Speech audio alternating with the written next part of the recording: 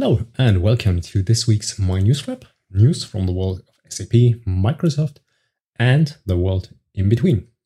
So let's get started with what happened this week. And let's start with some more generic news around the SAP ecosystem. As you all know, next week will be the DSAG Live conference, completely virtual, what was formerly known as the Jahres Congress. So the big annual meetup of DSAG, and in the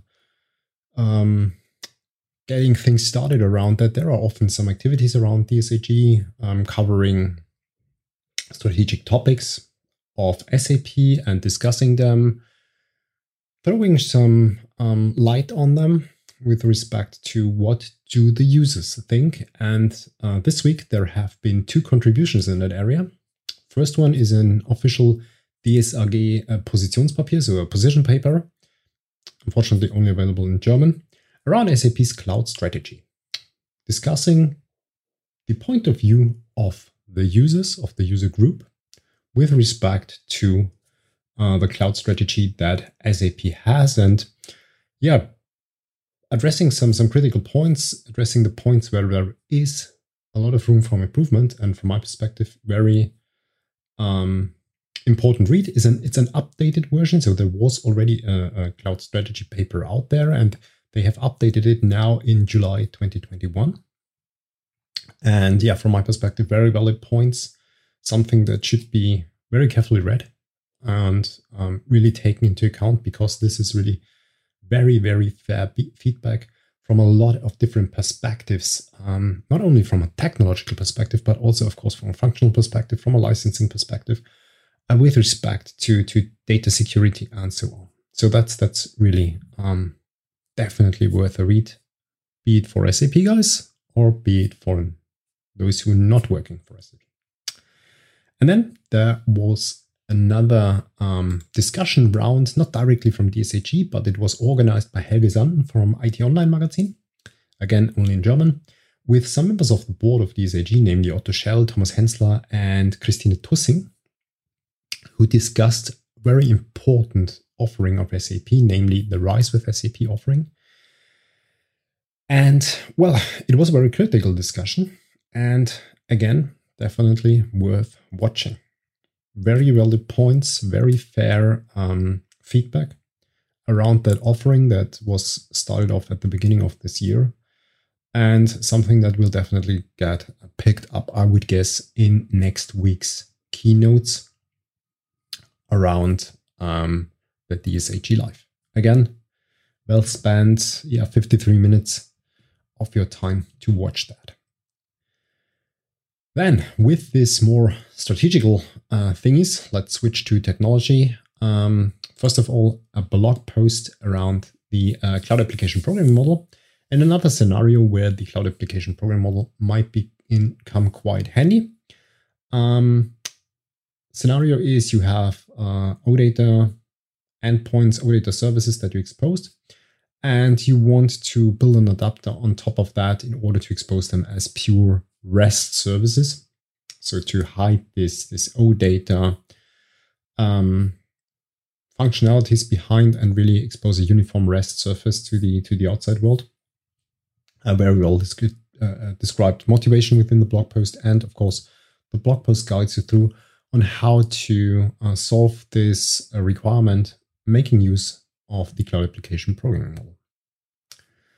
Then another topic from the cloud application programming model, a tweet by Holger Schäfer that crossed my path this week. Holger, a very active member in the CAP area, in the Fiori area, who highlighted that the new SAP Fiori tools available for Visual Studio Code now allow you to visualize dependencies within your cloud application programming model CDS files.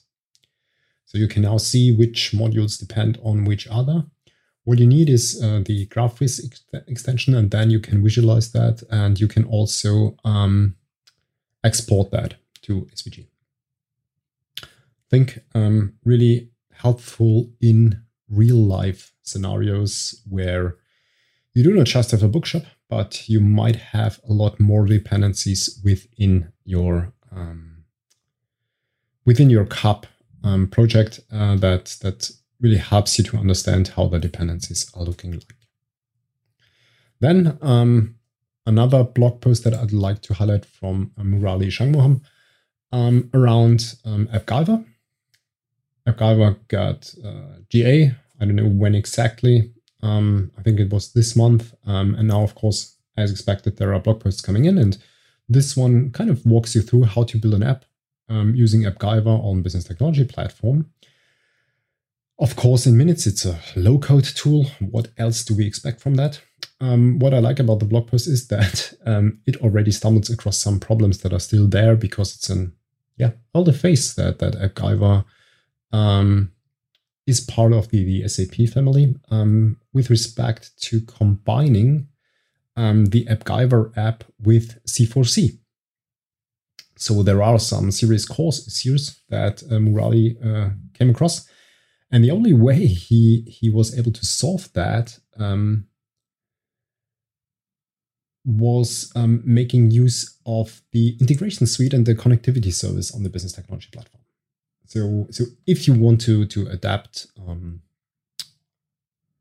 AppGyver now in this early stage, we'll be aware that there might be some rough edges that you have to come around. And this blog post shows you how to come around those edges.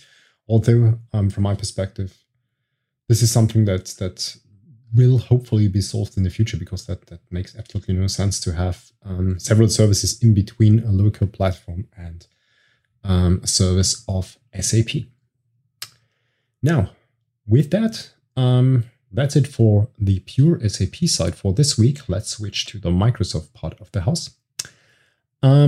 Starting, of course, with Azure Functions. Will Veleda, also a person that I have referenced already quite often within this podcast, was really active this week. He brought out 2 videos. First one is about a really nice functionality within the Azure Function Core tools. Namely, you can extract your app settings from Azure into your local development environment, making use of the Func CLI. And this short video shows you how to do that. That's super useful in order to not have to do the get the connection strings dance and bring them into the local settings.json of your Azure function. That is a really easy and comfortable way how to do that. So super helpful if you want to do hybrid development. So you have your resources within Azure, but you want to implement your function locally. And then another video by Will with kind of a classic pairing within the area of Azure Functions, namely Azure Functions and the Cosmos DB change feed. So this video shows you how to bring those 2 things together and make that work with Azure Functions in the C# or .NET flavor. Now, let's switch to durable functions. There is also something out there, a blog post series that started in April, and this week the last post came out. Quite interesting approach. The idea is to make use of durable functions, or the durable functions engine, as a workflow engine, and layer on top a no-code style functionality in order to model your workflows, which is quite natural, can be coming quite handy because you have the full flexibility of Azure Durable Functions, and you can now use them with some low-code or no-code approach. So really, really interesting read on how to do that, especially when you think about the CNCF undertakings around serverless workflows. There is a dedicated working group within the CNCF zoo of working groups who is tackling the serverless workflow topic. And they are also using a declarative approach, so like AWS step functions. And there are some shortcomings for that. But when you think about, well, that's just the declarative description of my workflow, I can map that to a workflow engine, and I have to do that. Why not use durable functions? So yeah, really quite interesting, and let's see where things evolve there. And then another interesting blog post is kind of a technical helper for a very specific problem, but not exotic problem, and that's how to check the Elastic Premium Plan function app with respect to the instance counts history. So how many instances have been run within that premium plan, and how to find out about them. And this blog post, quite short, but guides you through the three main options how you can do that in order to find this instance count history. So I think super helpful if you don't have to fill that out yourself. And then within the area of serverless, of course, the newest kid on the block also has now 2 more blog posts under the belt. I'm talking about Azure Static Web Apps. There is one nice intro blog post around static web apps with Azure Functions called Hello Thanos, who guides you through creating a very plain web app with an Azure Functions API backend and making use of validating a capture in between. How you can do that, mediated by the Azure Function. So if you're starting with Azure Functions, I think that's already bit of a step forward from the plain vanilla Hello World thingies.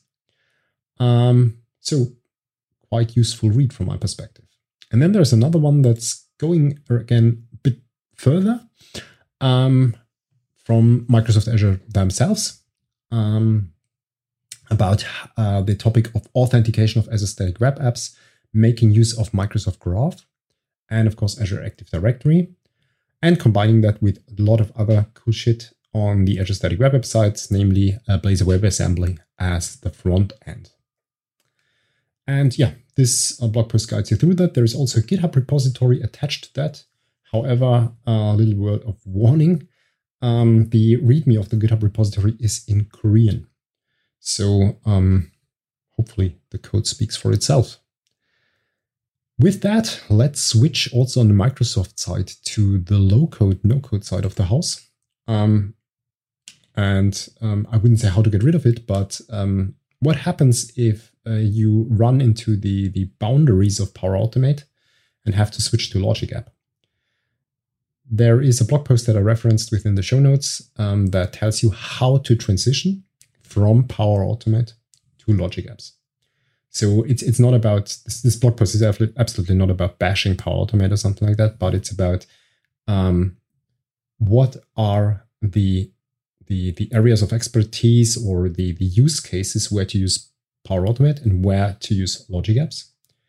And it might well happen that you stretch the boundaries of Power Automate and really have to switch to our Logic Apps. Or maybe you made a wrong start and started with Power Automate, also your use case is not fitting. Then this blog post gets you supported with moving your Power Automate app to Logic Apps. So that's, I think, really, really cool, really useful. Then,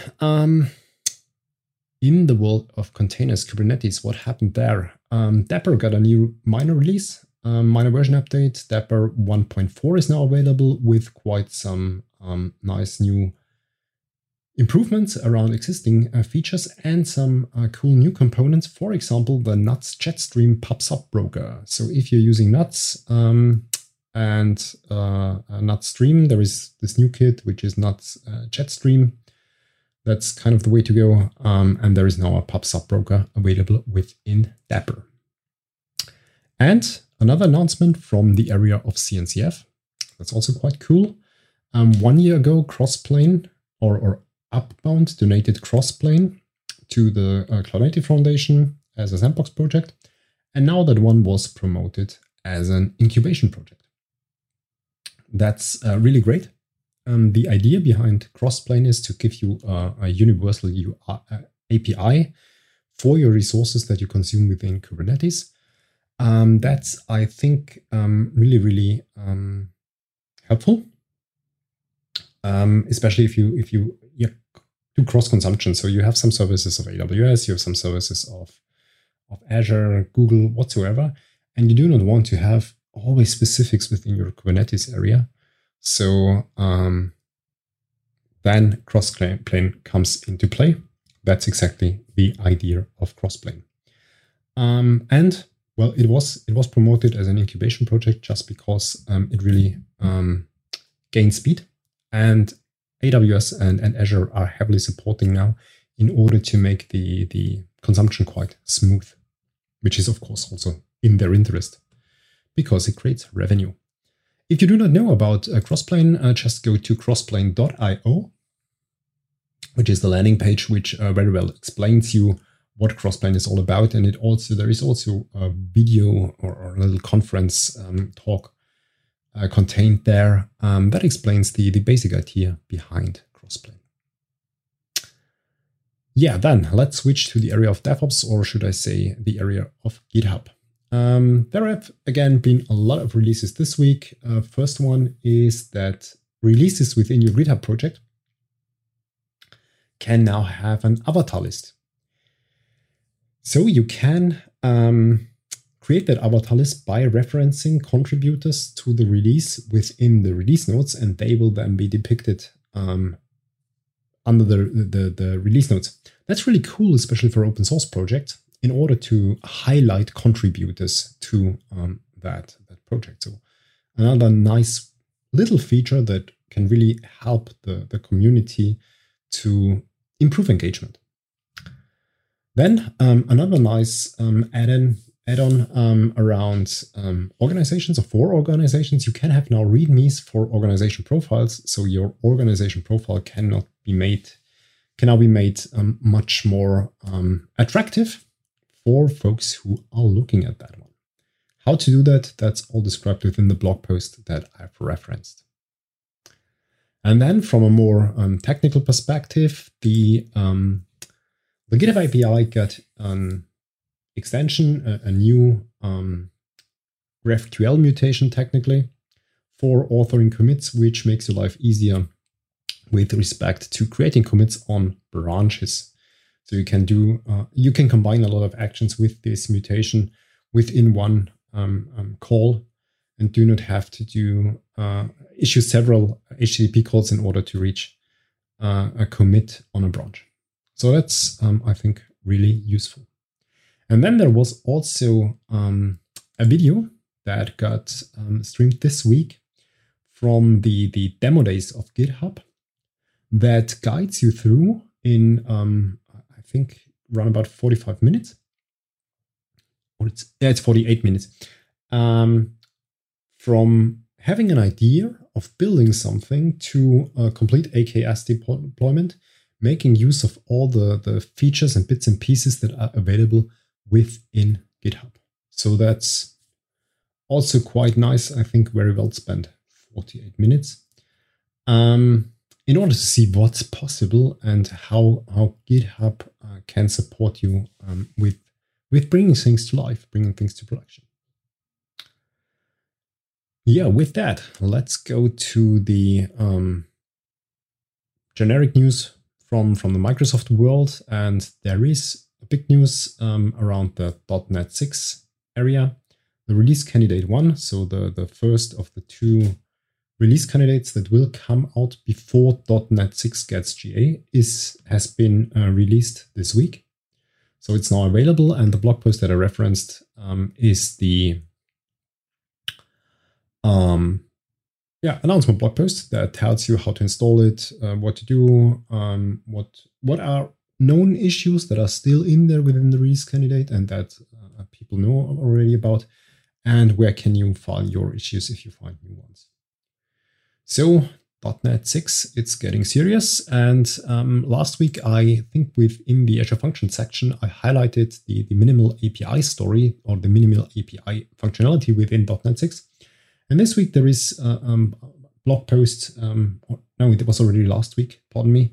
It was last week a blog post came out about the minimal APIs at a glance within .NET 6, guiding you through the idea of this new functionality and what you can do with that and how it makes your life easier, with a lot of references if you want to dive deeper into that topic. And then finishing the Microsoft part of the house with one announcement or one thingy that came out this week, and that's the Azure Software as a Service Development Kit, ASDK, which is the fastest way to get your SaaS, Software as a Service offering, up and running on Azure. And it's not just some marketing bubble. There is a GitHub repository behind that offering that contains a reference architecture, sample architecture with a reference implementation on how to do how to implement such a SaaS offering on Azure. And it's not just a hello world, easy peasy setup. So it's really something that takes into account several personas, that really has a combination of real life functionalities stick together, including something like an application gateway, like Azure Key Vault, and so on and so forth. So it's not really easy to digest architecture, but it's real life. So I think that's really super helpful when you want to get started with software as a service on Azure. Yeah, side remark, would be great to have something like that on BTP, right? I've never said that aloud. Now, with that, let's switch to the area in between SAP and Microsoft. And there was one blog post that was brought out by the SAP community around integrating Microsoft Teams with the SAP Digital Manufacturing Cloud, which is one child branch, however you want to call it, from the industry cloud offering of SAP. And this blog post guides you through the steps you have to do in order to have a webhook-based app within Microsoft Teams that is connected to the SAP Digital Manufacturing Cloud. Quite cool description, quite extensive, so I think easy to follow along and to get your feet wet with integrating Teams with another area of SAP. And of course, as every week, a new edition of the SAP on Azure video podcast is out with a lot of information in there, focusing this time on the Cloud Adoption Framework. There have already been several sessions around the Cloud Adoption Framework within the SAP on Azure video podcast. Now this one discusses it from a different angle and puts a bit of different center of gravity around the Cloud Adoption Framework, because you often get the impression when you have your first touch point that it's all about, the focus is quite infrastructural, but there is a lot more around that. There is a lot more important stuff that you have to think about, and that the CAF really helps you, the Cloud Adoption Framework really helps you in getting things started, besides setting up the virtual machines and the network in the right way. However, when you take a look at the CAF, the innovation part is still quite slim, let's say it that way. But again, another cool session by the folks from Microsoft around Holger Bruchelt. Then one contribution from the area of learning, more on the soft skill side. There is a new learning path out in Microsoft Learn around building your tech resilience. And the bottom line is a lot of people within the tech area actively decide to leave tech because the area might be unwelcoming or in some occasions even toxic. And now this learning path should help you with, and I cite the text on the learning path, should help you with building a more inclusive future for the tech industry by fostering confidence, a growth mindset, resilience, and a sense of belonging.